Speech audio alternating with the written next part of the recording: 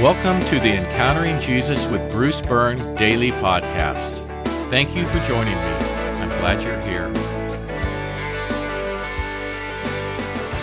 Today is Tuesday, week 50, day 2. Take a moment to ask for God's blessing and protection, assert spiritual authority, ask for forgiveness, and extend forgiveness to others. Today's podcast is titled Jesus, the Gate and the Good Shepherd, Part 2.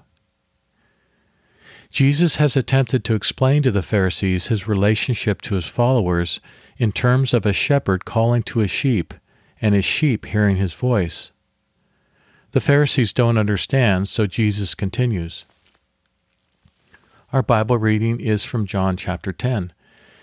Therefore Jesus said again, "Very truly I tell you, I am the gate for the sheep. All who have come before me are thieves and robbers, but the sheep have not listened to them. I am the gate. Whoever enters through me will be saved. They will come in and go out and find pasture. The thief comes only to steal and kill and destroy. I have come that they may have life and have it to the full." Jesus is the shepherd whose voice the sheep recognize. Others have come, thieves and robbers, but the sheep would not listen to them. Jesus is also the gate for the sheep.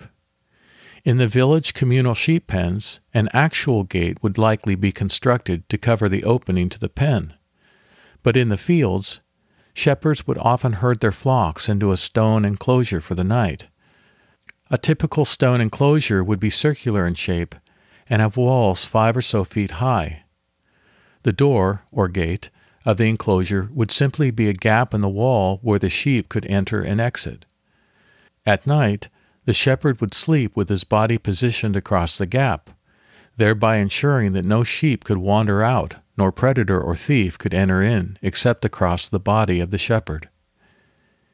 Jesus is the gate for the sheep.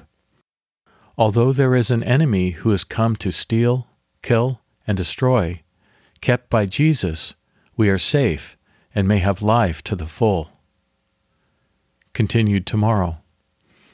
Here are today's questions. Question 1. How has Jesus kept you safe? And question 2. This is for extra credit. How does Jesus being the gate for the sheep foreshadow the cross? For meditation and worship, we'll continue to meditate on Jesus' parable of the lost sheep. This is from the 15th chapter of Luke. Now all the tax collectors and sinners were coming to hear him, but the Pharisees and the experts in the law were complaining, "This man welcomes sinners and eats with them." So Jesus told them this parable. Which of you, if he has 100 sheep and loses one of them, would not leave the 99 in the open pasture and go look for the one that is lost until he finds it?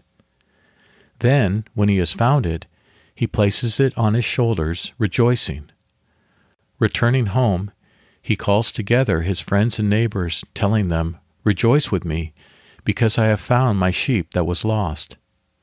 I tell you, in the same way, there will be more joy in heaven over one sinner who repents than over 99 righteous people who have no need to repent. Praise Jesus for seeking and saving the lost. For our concluding prayer, Jesus, you are the one through whom we are safe. In you we have abundant life. Thank you. Amen.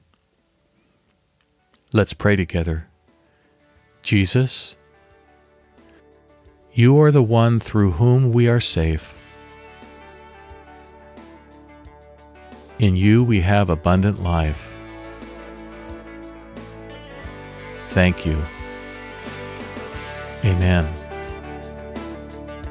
Today remember to pray for the people you know who need emotional healing.